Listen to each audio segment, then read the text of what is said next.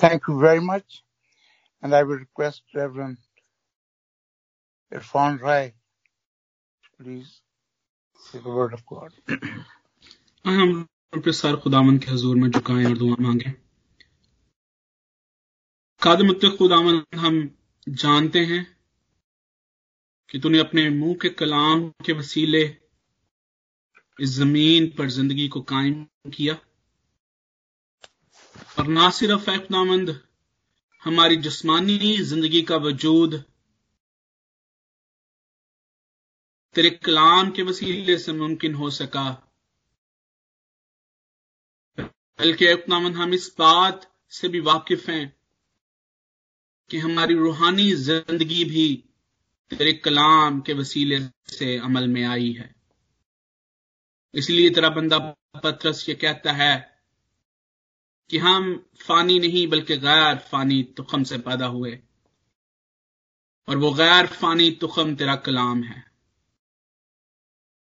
तेरे बेटे मसीह यीशु ने कहा कि आदमी सिर्फ रोटी ही से नहीं जीता रहेगा, बल्कि हर उस बात से जो कि खुदावंद के मुंह से निकलती है। और खुदावंद, हम ये भी जानते हैं कि जिस तरह से जिस्मानी ग़िज़ा हमें जिस्मानी कुव्वत फराहम करती है, इसी तरह से रूहानी ग़िज़ा हमारी रूहानी कुव्वत के लिए बेहद जरूरी है। और इस वक्त खुदावंद, जब हम इस कलाम को नोश करने वाले हैं, हम इसको अपनी जिंदगियों में लेने वाले हैं, तो तुझसे फरियाद करते हैं कि इस कलाम का एक एक हिस्सा, एक एक लफ्ज, एक एक लुकमा हमारे अंदर उस रूहानी कुव्वत को पैदा कर सके, और वो रूहानी कुव्वत ना सिर्फ हमारी जिंदगी को सस्टेन करने का जरिया ठहरे, बल्कि उसके वसीले से हमें वो कुव्वत, वो ताकत हासिल हो जिसके वसीले से खुदावंद हम तेरे नाम को जलाल दे सकें। जितने लोगों तक भी खुदावंद तेरी मुंह की बातें पहुंचती हैं, तेरी आवाज पहुंचती है, उनके लिए तुझसे बरकत चाहता हूं। और तू जानता है कि खुदावंद मेरी हैसियत तेरे सामने एक मिट्टी के ठीकरे से बढ़कर नहीं है, लेकिन तू ही मिट्टी के बर्तनों को अपने जलाल के लिए भरता और छलकाता भी है। तू मेरी कमजोरियों में अपना मेरा जोर बन, और खुदावंद अपनी कुव्वत, अपनी हिकमत और पाकरू की मामूली देकर इस्तेमाल कर। तेरे आग सुन और कबूल कर मांगते तेरे बेटे खुदावंद यीशु मसीह के नाम से, आमीन। हमने चौथे बाब के पिछले हिस्से में, पहले हिस्से में देखा कि इस्राएली इस वक्त ईमानी तौर पर जिस बड़े क्राइसिस में से गुजर रहे हैं, वो क्राइसिस ये है कि वो पूरे तौर पर खुदावंद पर भरोसा नहीं रख रहे। वो खुदा के साथ चलने की भी कोशिश कर रहे हैं, और उसके साथ साथ वो दूसरे जरिए, दूसरे तरीके जो कि गैर रूहानी तरीके हैं, उनको भी अपनी जिंदगी में अपनाए हुए हैं। और खुदावंद उनकी सिचुएशन में, उनकी हालत में उनसे हम कलाम होता है, ना सिर्फ उनकी हालत का जिक्र उनके सामने करता है, बल्कि उनको यह भी बताता है कि उनकी जिंदगी में सारी बहाली और सारी खुशहाली और सारी बरकत सिर्फ और सिर्फ उसके बेटे मसीह यीशु पर पूरे तौर से भरोसा रखने के वसीले से मुमकिन है।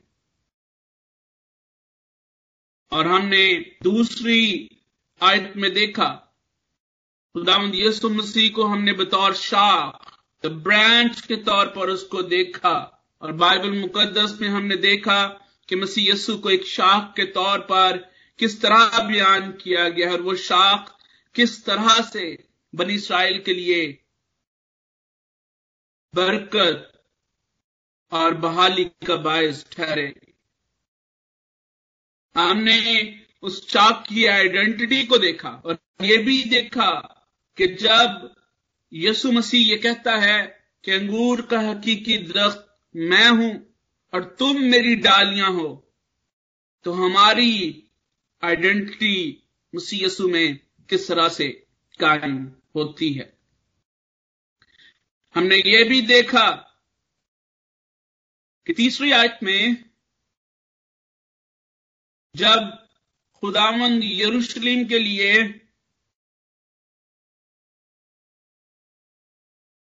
दूसरे सयून का लफ्ज इस्तेमाल करता है, डॉटर का लफ्ज इस्तेमाल करता है, तो ये किस तरह से कवनेंटल रिलेशनशिप को हमारे सामने पेश करता है।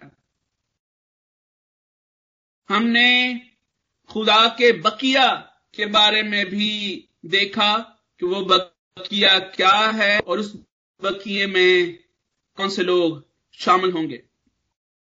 अब इस बाब के दूसरे हिस्से में, जो कि चौथी आयत से शुरू होता है, खुदावंद उस बकिए के बारे में, खुदावंद उन लोगों के बारे में, खुदावंद जिनको अपने लिए चुनता है, उनकी पाकीज़गी के लिए खुदा एक प्लान बनी इस्राएल के सामने रखता है।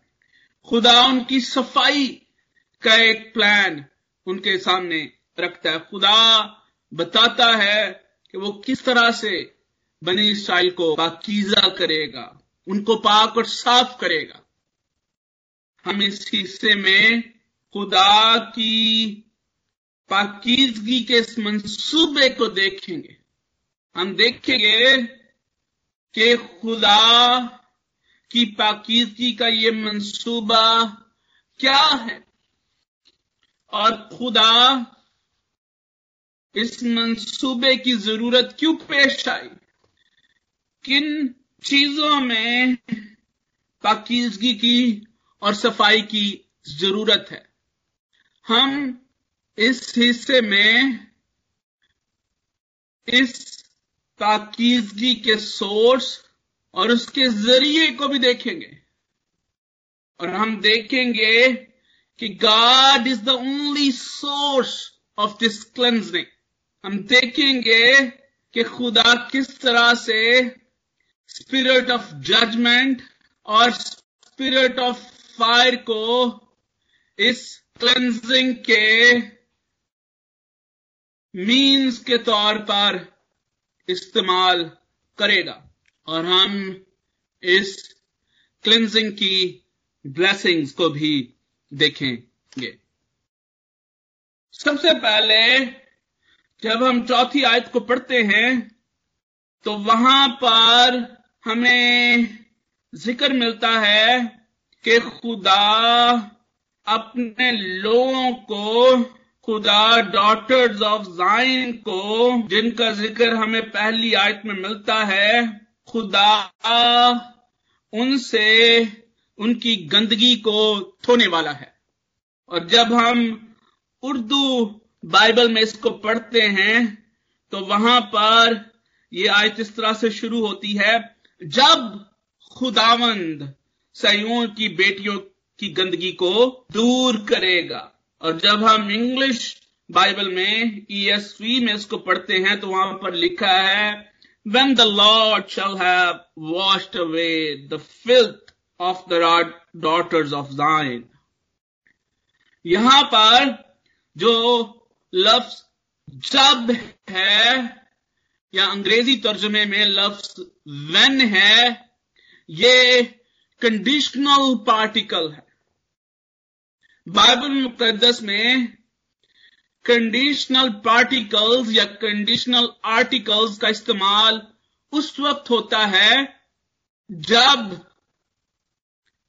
कोई आने वाला इवेंट जो है वो सर्टन हो, यकीनी हो कि this is going to take place, ऐसे होगा, but it's time is unknown.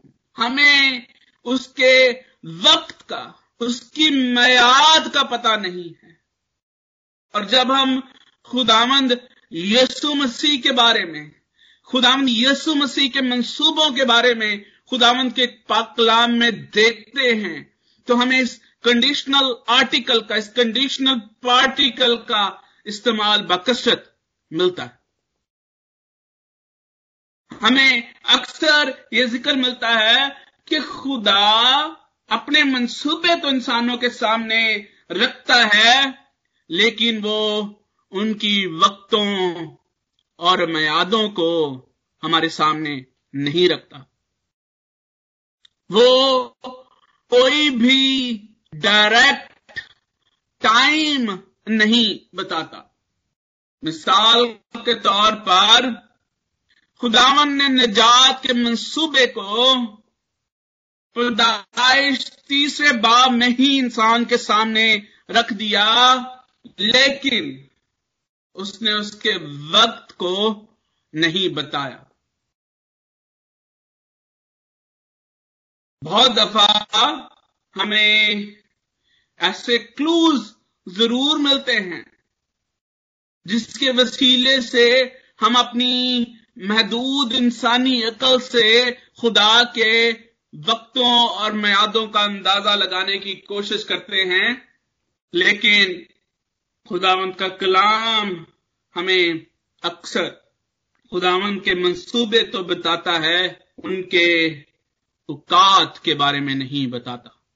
और इसीलिए खुदावंद के कलाम में लिखा है कि वक्तों और मियादों को जानने वाला सिर्फ और सिर्फ खुदावंद है।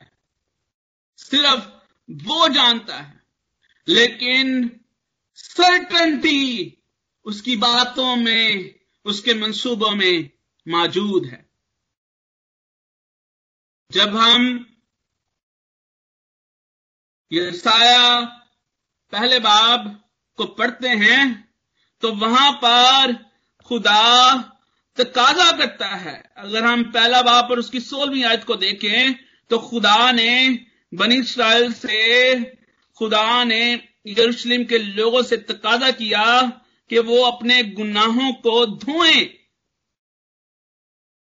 उनको उस गंदगी को धोने की जरूरत है, अपने आप को पाक करने की जरूरत है।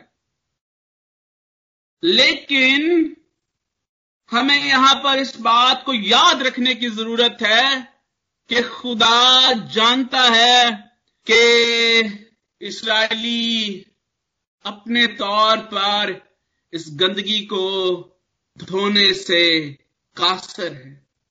इब्रानियों के खत का मुसन्नफ इस बात को इस तरह से बताता है कि वो तरह तरह के गुस्लों के वसीले से, तरह तरह के अपने आप को धोने के वसीले से गुनाह की गंदगी को दूर करना इंसान के बस की बात नहीं थी।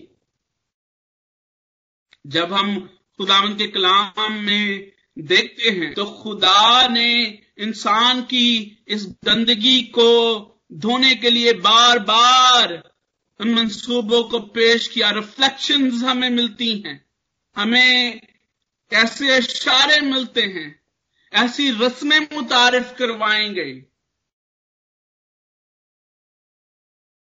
जिनसे इंसान को ये इशारा दिया गया कि खुदा किस तरह से अपने लोगों की गंदगी उनसे धोने वाला है। जरूरत थी कि गुनाह के उस दाग को, गुनाह के उस धब्बे को जो कि इंसान पर लगा, वो धब्बा, वो दाग जिसने उस शबी को बिगाड़ दिया, खुद शबी पर, जिस शबी पर इंसान को बनाया गया, उस गुनाह की वजह से उस शबी में बिगाड़ पैदा हुआ। अब उस धब्बे को दूर करने के लिए, उस शबी को बहाल करने के लिए उस सफाई की जरूरत। और खुदा जानता है कि ये इंसान के बस की बात नहीं है। इसलिए यहां पर खुदा बनी इस्राएल को, यरूशलेम की बेटियों को ये बताता है कि I have a plan for you. मैं तुम्हारी गंदगी तुमसे धोने वाला हूं, दूर करने वाला हूं।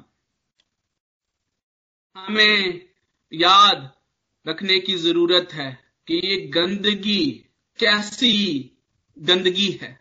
ये गंदगी जिसकी यहां पर खुदावंद के कलाम में खुदा अपने लोगों की जिस गंदगी को दूर करने वाला है, ये कैसी गंदगी है कि किस चीज को खुदा यहां पर धोना चाहता है। यहां पर जो लफ्ज इस्तेमाल हुआ है उर्दू बाइबल में, वो गंदगी लफ्ज इस्तेमाल हुआ है।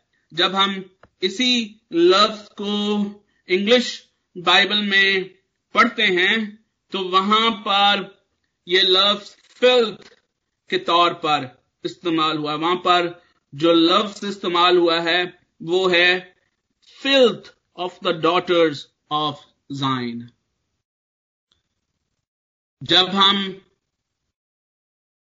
इमसाल उसके 30वें बाब उसकी 12वीं आयत को पढ़ते हैं तो वहां पर ये जो लफ्ज फिल्थ है, इसकी एक्सप्लेनेशन आपको और बेहतर अंदाज में मिलेगी। मैं खास तौर पर चाहूंगा कि हम इसी लफ्ज को यशाया 28वें बाब और उसकी 8वीं आयत में देखें। अगर आप इस हवाले को निकाल सकते हैं तो आप मेरे लिए जरूर इस हवाले को निकालें। यशाया 28वां बाब और उसकी 8वीं आयत। हाँ जी। क्योंकि सब दस्तरखान कैं और गंदगी से भरे हैं, कोई जगह बाकी नहीं।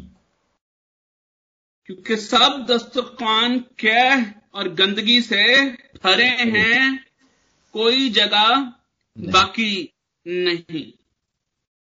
और अगर हम इस हवाले के सियाको सबाक को देखें तो यहां पर नबियों की उस नबूवत का जिक्र किया जा रहा है जो कि खुदावंद की मर्जी के बगैर नहीं है।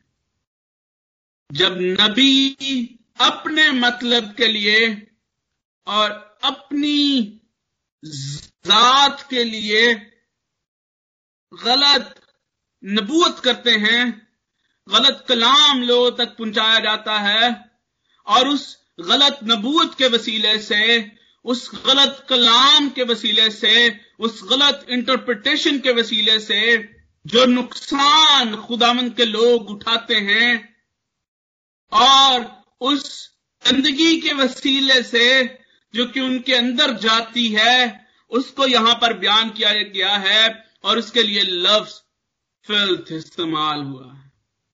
अब आप उस बात को बेहतर तौर पर समझ सकेंगे जो कि खुदावंद यीशु मसीह ने की, कि जो चीज आदमी के अंदर जाती है वो आदमी को नापाक नहीं करती, लेकिन जो बाहर निकलती है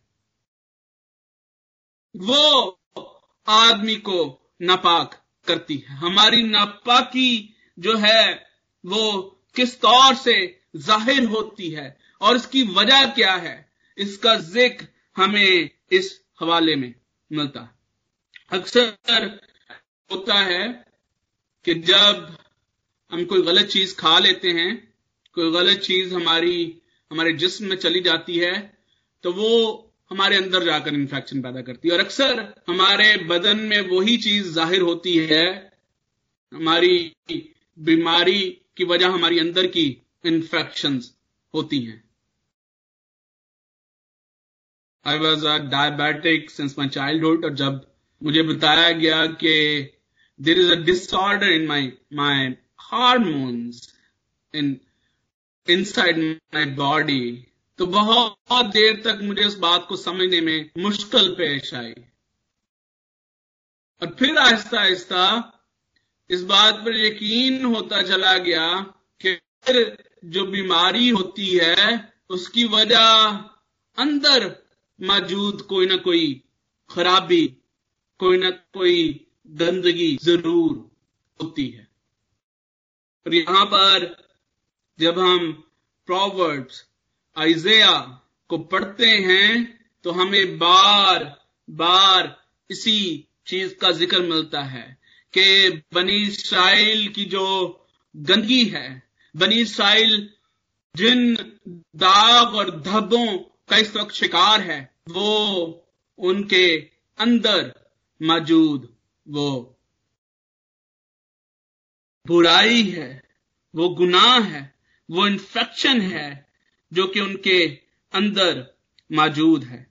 यहां पर हम जब इस गंदगी के बारे में देखते हैं, जब हम इस फिल्थ के बारे में देखते हैं, तो दो तरह से इसको बयान किया गया है।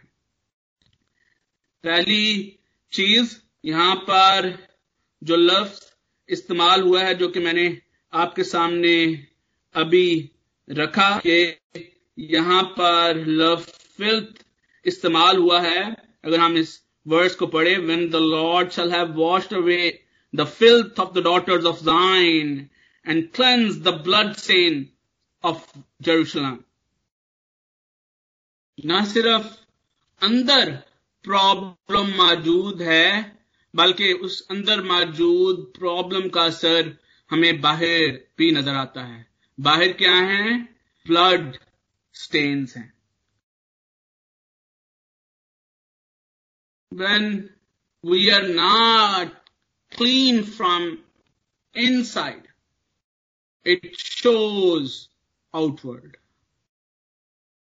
और अक्सर होता ये है कि हम अपने अंदर की बुराई छुपाने में इतने मगन हो जाते हैं और अपने आप को बाहर इतना अच्छा दिखाने की कोशिश करते हैं कि हमें बहुत सारी ऐसे ऑपरेशंस, ऐसे कदम उठाने पड़ते हैं जो कि खुदा की नजर में मकरूह ठहरते हैं। जब हम फकीहों और फरीसियों का जिक्र खुदावंद यीशु मसीह खास तौर पर उनको ये बात, उनके लिए ये बात बताता है कि वो प्याले और रकाबी को बाहर से तो साफ करना पसंद करते हैं, लेकिन अंदर से वो मैल से भरी हुई है।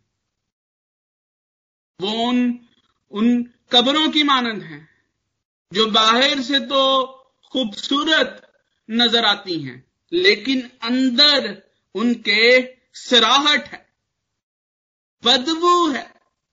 जब तक हम अंदर से साफ नहीं होते, तब तक हम जितना मर्जी कोशिश कर लें, हम बाहर से साफ नहीं हो सकते। जब इंसान के अंदर बुराई मौजूद थी, उसका शो ऑफ हमें बाहर नजर आता है किसी ना किसी तरीके से।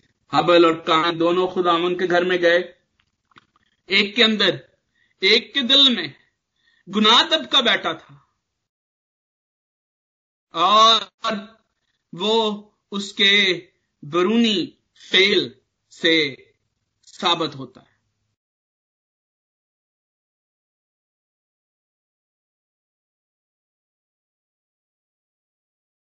अंगूर का हकीकी दरख्त मैं हूं और तुम डालियां हो। जो डाली मुझ में कायम है, जो मुझ में कायम है और जिसकी खुराक मेरी तरफ से आती है, जो उस तने के साथ पैवस्त है, वो जो उस तने से, जो जिसका प्रोसेस उस तने के साथ जुड़ा हुआ है, वो फल लाती है, अच्छा दरख्त अच्छा फल लाता है और बुरा दरख्त बुरा फल लाता है। And then there is a tree जो कि फल पैदा ही नहीं करता।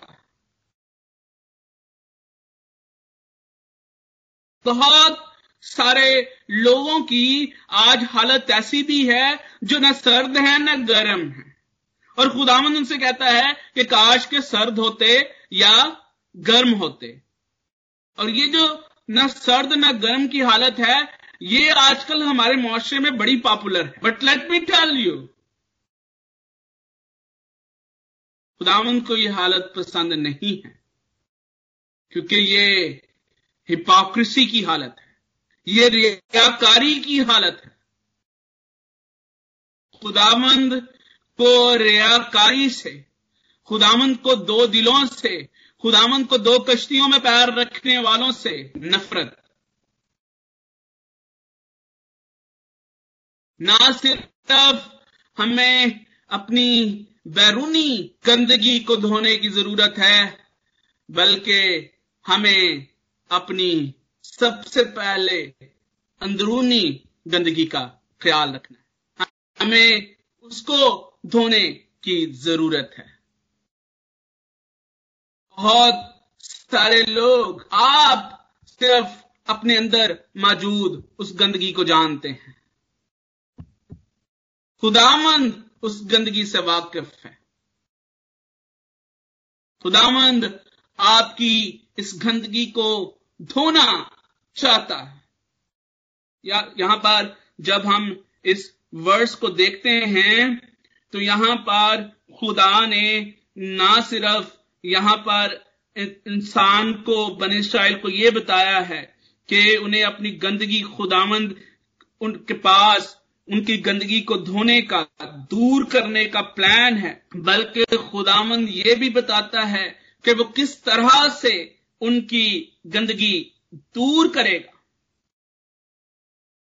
और खुदावंद ने यहां पर बताया मीन्स ऑफ क्लिंजिंग, खुदा ने क्लिंजिंग बताए, और ये मीन्स ऑफ क्लिंजिंग जो हैं, ये spirit of judgement and spirit of burning, spirit of fire. याद रखें, सबसे पहले क्लेंजिंग इज गॉड्स एक्ट। सिर्फ खुदा आपकी गंदगी दूर कर सकता है। अपने तौर से यह करना मुमकिन नहीं है। We need spirit of submission. हमें अपने आप को खुदावंद के हवाले करने की जरूरत है। और दूसरी बात कि ये गंदगी दूर करने के जो जरिए यहां पर मौजूद हैं, वो हैं the spirit of judgement and spirit of fire. Isaiah is a very good awareness of the spirit of God. अगर हम देखें आइज़िया चैप्टर 30 वर्स 1 to 2, यशायाह की किताब उसका 30वां बाब और उसकी पहली और दूसरी आयत।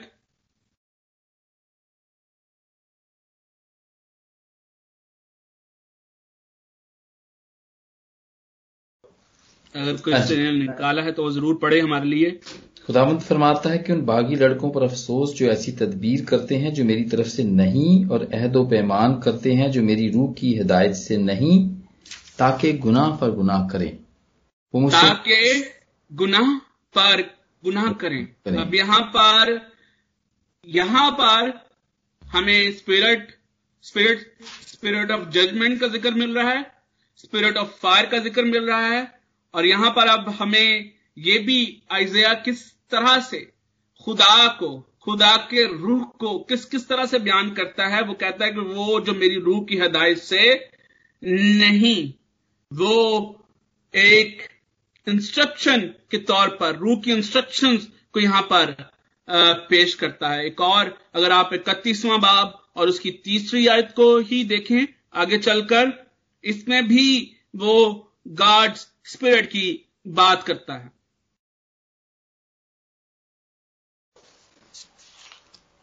क्योंकि मिस्री तो इंसान है, खुदा नहीं, और उनके घोड़े गोश्त हैं, रूह नहीं। सो जब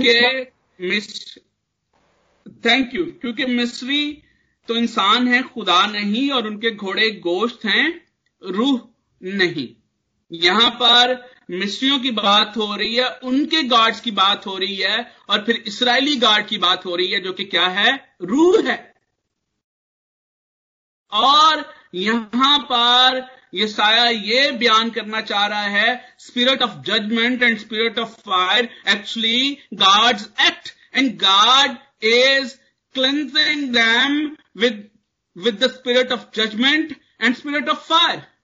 ये खुदा का अमल है, ये खुदा का फेल है, और खुदा जजमेंट के वसीले से और फायर के वसीले से खुदा उनकी ये सफाई करने वाला है।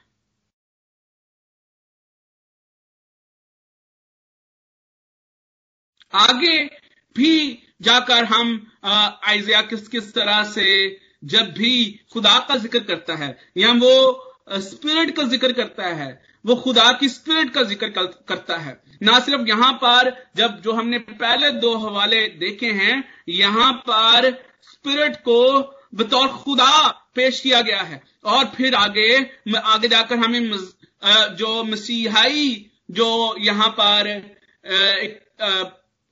पैसेजेस हैं, जो हवाले हैं, जैसे कि 11वां बाब मशहूर बाप है, हम सब इसके बारे में जानते हैं, और यसी के तने से एक कॉम्पल निकलेगी और उसकी जड़ों से एक बारावर शाख पैदा होगी, और हिकमत की रूह, और ये सारी खुदाम यसु मसीह से जो है वो इसकी तशबीह दी गई है। और अक्सर जब भी मैं मिसाल की बात करता हूं, मैं ये आपको बताता हूं कि पर्सोनिफिकेशन ऑफ जीसस क्राइस्ट हमें वहां पर मिलती है हिकमत की शक्ल में।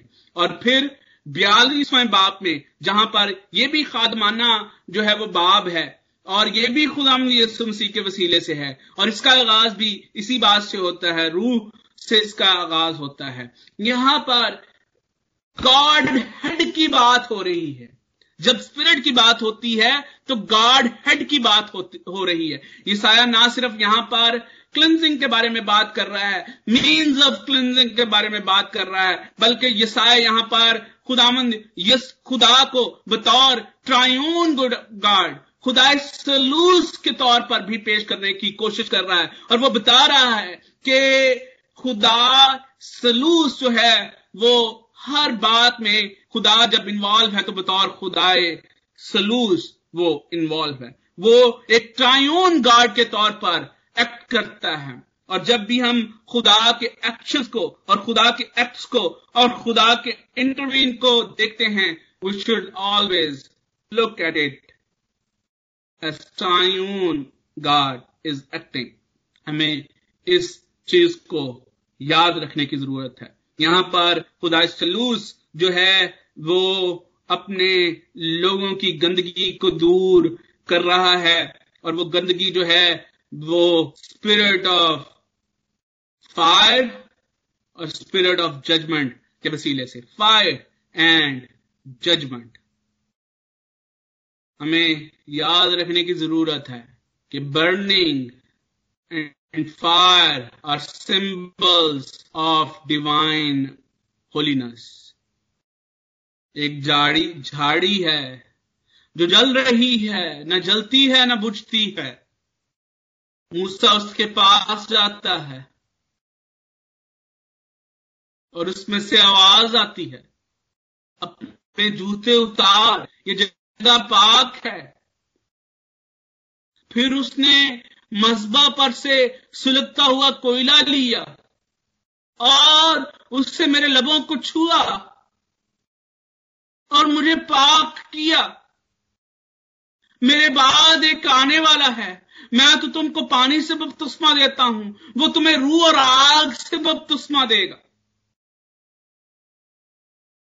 हमें इस हकीकत को याद रखने की जरूरत है। खुदावंद, मैं बार बार आपके सामने इस बात को पेश करता हूं, जब जब भी आप खुदावंद का कलाम खोलें, जब भी आपके कानों में खुदावंद के कलाम की आवाज आती है, याद रखें, Bible does not contradict itself. खुदावंद यीशु मसीह ने कहा, मैं नबियों और तौरात की बातों को मनसूख करने नहीं बल्कि पूरा करने के लिए आया हूं।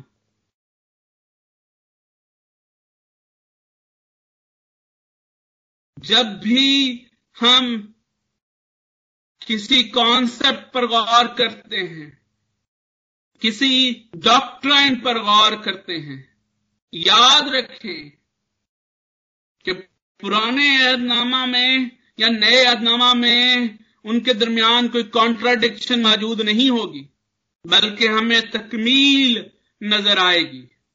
और जब हमें तकमील नजर आती है तो हमारा ईमान और ज्यादा बढ़ता है। हम जानते हैं कि पुराने अहदनामा में फायर को, स्पिरिट ऑफ फायर जो है वो डिवाइन होलीनेस का सिंबल है। क्लींजिंग में स्पिरिट ऑफ फायर इन्वॉल्व है। जब यीशु मसीह मेरे गुनाह धोता है, जब यीशु मसीह के खून के वसीले से मेरे गुनाह धुलते हैं, तो वहां पर वो सारा कुछ पूरा हो जाता है। किसी अलग चीज की जरूरत नहीं है। पहले पानी फिर आग, ऐसे नहीं होगा। जब खुदावंद यीशु मसीह ने मेरे गुनाह धो दिए तो वो सारा कुछ उसमें मुकम्मल हो गया।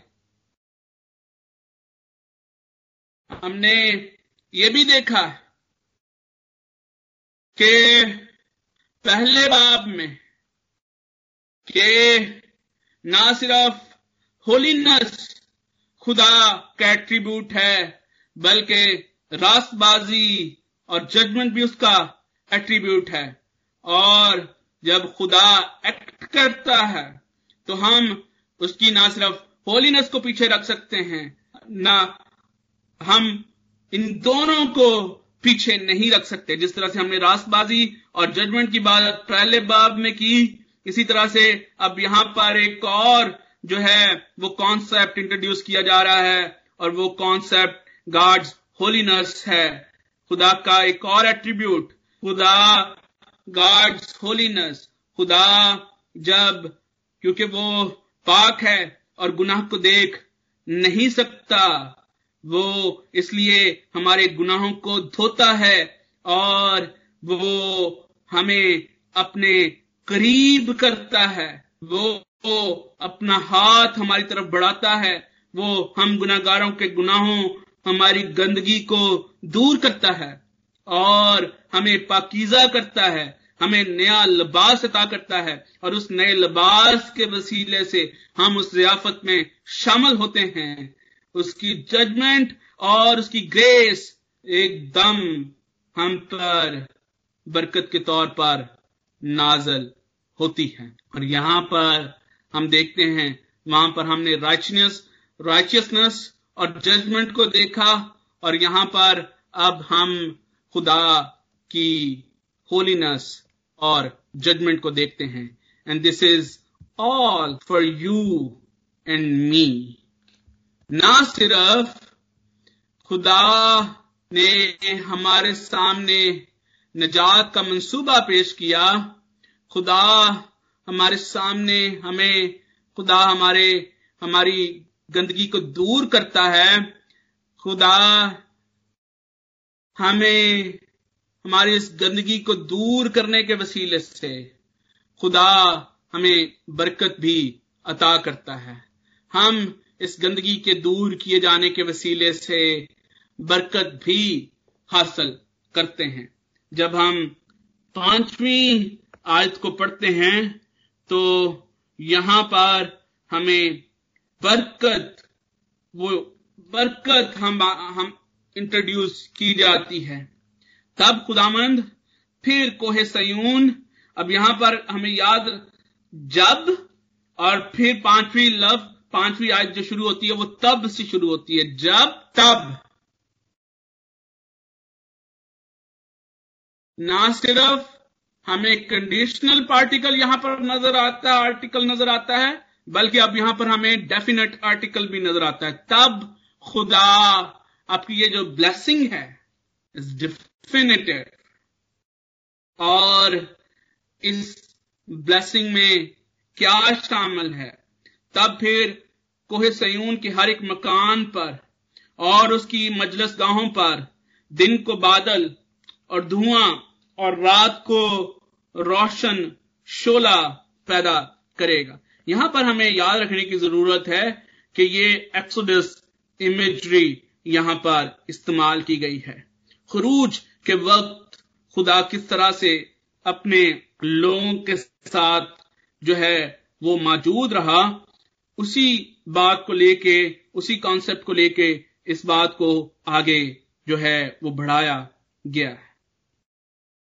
और जो बात याद रखने की जरूरत है, यहां पर हमें खुदा की अपने लोगों के साथ डिवेलिंग नजर आती है। खुदा अपने लोगों के साथ सुकूनत करता है, और जो साइंस ऑफ लॉर्ड्स डिवेलिंग है, वो कहता है कि मैं एक क्लाउड बाय डे, यानी दिन को बादल की शक्ल में, और फिर smoke and the shining of a flaming fire in the night. अगर आप इस इमेजरी को देखना चाहते हैं, एक्सोडस 13वां बाब अगर आप पढ़ें, वहां पर हमें इस एक्सोडस की इमेजरी को नजर आएगी। वो इस्राएलियों के साथ दिन को बादल की शक्ल में और रात को आग और धुएं की शक्ल में अपने लोगों के साथ रहता था। और आप देखेंगे कि किस तरह से खुदा जो है वो उनके साथ था, उनकी हिफाजत करता था। और जब ये सारी चीजें मौजूद होती तो इस्राएल जो है वो ट्रैवल करते, वो अपना सफर करते। यही imagery, smoke, the shining of a flaming fire, इसका मैंने खास तौर पर जिक्र किया जब खुदा ने इब्राहिम के साथ अपना अहद बांधा और खुदा ने इब्राहिम को वो जानवर काटने के लिए कहा। और अहद का जो उस वक्त रिवाज था, जो उस वक्त ट्रेडिशन थी, वो ये थी कि दोनों पार्टीज हाथ पकड़कर उन कुर्बानी के जानवरों में से गुजरते, और ये इस बात का ऐलान होता, इस बात का निशान होता कि दो पार्टीज के दरमियान जो है ये अहदो पैमान हुए हैं, कवेनेंट बांधा गया है। और अगर कोई भी इस कवेनेंट से निकलता है, इस कवेनेंट को तोड़ता है, तो उसके साथ वही सलूक हो जो कि इन जानवरों के साथ हुआ है। लेकिन हम जानते हैं कि इब्राहिम वहां पर उस कवेनेंट में खुदा के साथ खुदा का हाथ पकड़कर नहीं चला, बल्कि इब्राहिम की जगह पर यीशु मसीह खुदा के साथ, उनके साथ साथ वहां पर चला। इब्राहिम की जगह पर smoke and the shining of a flaming fire, यीशु मसीह जो कि दुनिया का नूर है, वो इब्राहिम के बिहाफ पर उस अहद में शामिल हुआ।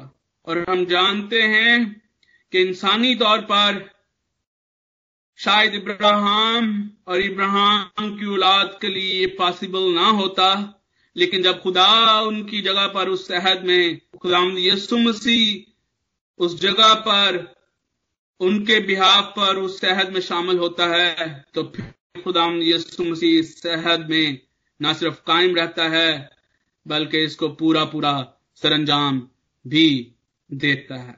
हमें ना सिर्फ यहां पर खुदा की डिवेलिंग नजर आती है उसके लोगों के साथ, बल्कि हमें यहां पर खुदा का जलाल भी नजर आता है साहिबान की शक्ल में।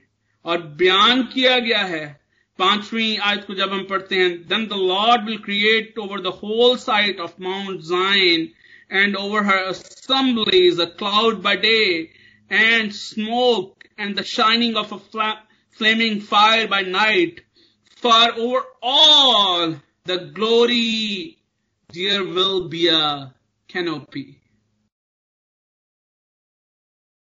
आसमान खुदा का क्या करता है? जलाल जाहिर करता है। और फिजा उसकी दस्तकारी दिखाती है। ना सिर्फ खुदा की ड्वेलिंग होगी अपने लोगों के साथ, बल्कि उसकी ड्वेलिंग जो है वो जलाल के साथ होगी। और ना सिर्फ खुदावंद के कलाम में आसमान को, साइबान को खुदावंद के जलाल के तौर पर पेश किया गया है, बल्कि जब हम आइजिया चैप्टर 54 को पढ़ते हैं तो वहां पर इसको बतौर मैरिज चैम्बर के तौर पर भी, जिस तरह से ज़बूर 19 में लिखा है कि जैसे दूल्हा अपने खलवत खाने से निकलता है, जब हम आइजिया चैप्टर 54 को पढ़ते हैं तो वहां पर भी ये कॉन्सेप्ट इस्तेमाल हुआ है। अब वो दूल्हा अपने लोगों के साथ, अपनी दुल्हन के साथ हमेशा अपने जलाल के साथ सुकूनत करेगा। अब वो दूल्हा अपनी दुल्हन के साथ ज्वाइन हो जाएगा। वो लविंग रिलेशनशिप, वो कवनेंट रिलेशनशिप, जिसको कभी तोड़ा नहीं जा सकता, जिसको कभी खत्म नहीं किया जा सकता। जब हम क्रिश्चियन मैरिज की बात करते हैं, और इसलिए इस पे इतना ज्यादा हमें जो है वो इमोशनल बातें सुनने को मिलती हैं, क्योंकि जब हम खुदावंद के कलाम में हम इसको पढ़ते हैं तो जो मैरिज का तो आदम और हव्वा के जो एक होने को जो चीज बयान करती है, वहां पर लिखा है कि वो दोनों एक तन होंगे। There is only one illustration, और ये इलस्ट्रेशन किसी और के लिए, वन एंड ओनली, किसी और रिलेशनशिप के लिए इस्तेमाल नहीं है। इसीलिए आगे जाकर पालूस जी कहता है कि ये भेद तो बहुत बड़ा है, कि जिस तरह से औरत का सर शौहर और शौहर का सर खुदावंद है, और इस भेद को समझने के लिए हमें आदम और हव्वा के एक तन होने को समझना बहुत जरूरी है।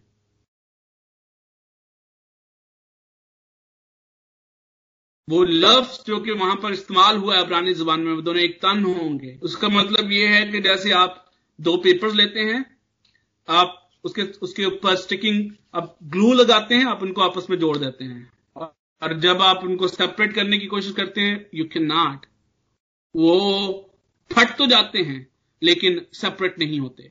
खुदा जब अपने लोगों को अपनी दुल्हन कहता है, अपनी मनकूहा कहता है, तो वो इसी रिलेशनशिप को अपने लोगों के साथ पेश करने की कोशिश हमें नजर आती है। दिस रिलेशनशिप, ये जो रिश्ता है, ये कभी खत्म नहीं हो सकता, इसको कभी तोड़ा नहीं जा सकता। और ना सिर्फ हमें यहां पर जो है वो खुदा की रिलेशनशिप हम इस ब्लेसिंग में शामिल होते हैं, हम जो है वो हमेशा खुदा के साथ रहेंगे, वो उसके साथ हम कवनेंट रिलेशनशिप में होंगे, बल्कि हमें इस बात को भी याद रखने की जरूरत है। 6ठी आयत में बयान किया गया है, there will be a booth for shade by day from the heat and for a refuge from and a shelter from the storm and rain. और उर्दू में इस आयत को इस तरह से बयान किया गया है कि और एक खैमा होगा जो दिन को गर्मी में सायेदार मकान और आंधी और झड़ी के वक्त आरामगाह और पनाह की जगह होगा। जिस तरह से मैंने पहले आपके सामने बयान किया कि यहां पर जो है वो एक्सोडस की इमेजरी जो है वो हमें देखने को मिलती है, उसको बतौर इलस्ट्रेशन इस्तेमाल किया गया है। और जब हम खैमा की बात करते हैं तो हमें फिर जो खैमा इज्तिमा था वो हमारे जहन में आता है, हमें वो जर्नी याद आती है जिस जर्नी में से इजराइलाइट गुजर रहे थे। और बेशक वो खैमा उनके दरमियान में मौजूद होता था, लेकिन हर एक की उस खैमे तक एक्सेस नहीं थी। जिस तरह से हैकल के पाकतरीन मकाम तक हर एक की एक्सेस नहीं थी, अब यहां पर खुदा इस कॉन्सेप्ट को पेश करता है कि अब क्या है, अब हर एक की एक्सेस वहां तक होगी और हर वक्त होगी। अब किसी और मीन की, किसी और दरमियानी की जरूरत नहीं है। अब यीशु मसीह, वो जो शाख है, वो जो जिसका अपने लोगों के साथ कमनेंटल रिलेशनशिप है, जिसने उस कमनेंटल रिलेशन में अपनी जान अपने लोगों के लिए दी, और अब उसके वसीले से हमारी खुदा के जलाल तक हमेशा रसाई है। अब हम उस पाकतरीन मकाम में, जहां पर खुदा का जलाल हमेशा मौजूद होता है, जहां पर खैमा इज्तिमा में करोबी जो है वो साहिबान के तौर पर वहां पर मौजूद होते थे, जो कि खुदा के जलाल और खुदा की हजूरी का एक निशान थे, एक सिंबल थे। अब उस हजूरी में, उस जलाल में हमारी हमेशा और हर वक्त रसाई मौजूद है। In each and every situation of your life, वो गर्मी हो, वो आंधी हो, वो बारिश हो, वो तूफान हो, you have a one shelter which is always open for you। और उस शेल्टर में जब आप चले जाते हैं, वहां पर आपका ख्याल रखा जाएगा, वहां पर आपको मुहैया किया जाएगा। जिस तरह से इज़राइलाइट उस जर्नी में थे, आज भी जो खुदामंद के लोग आसमानी सफर में हैं, आसमानी मकामों के सफर में हैं, रूहानी सफर में हैं, उनके लिए जो खामा है, उनके लिए जो शेल्टर है, उनके लिए जो बूथ है, वो हमेशा, it is always there and it is always accessible, it is always available। What a blessing is this।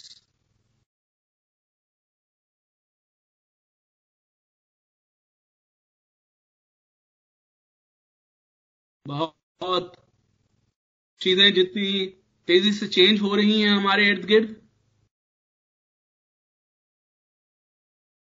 बहुत दफा हालात हमारी समझ से बालातर होते हैं।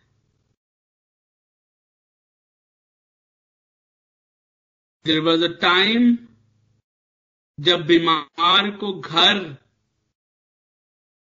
रखा जाता था और उसकी आओ भगत, उसका ख्याल रखा जाता था।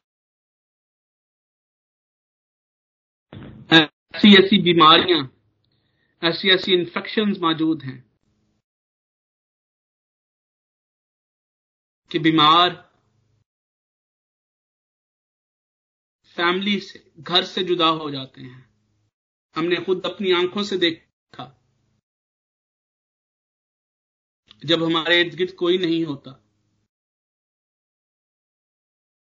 इवन आपके अपने बच्चों को, बीवी को, पेरेंट्स को बच्चों को देखने की, बच्चों तक जाने की इजाजत नहीं है। शायद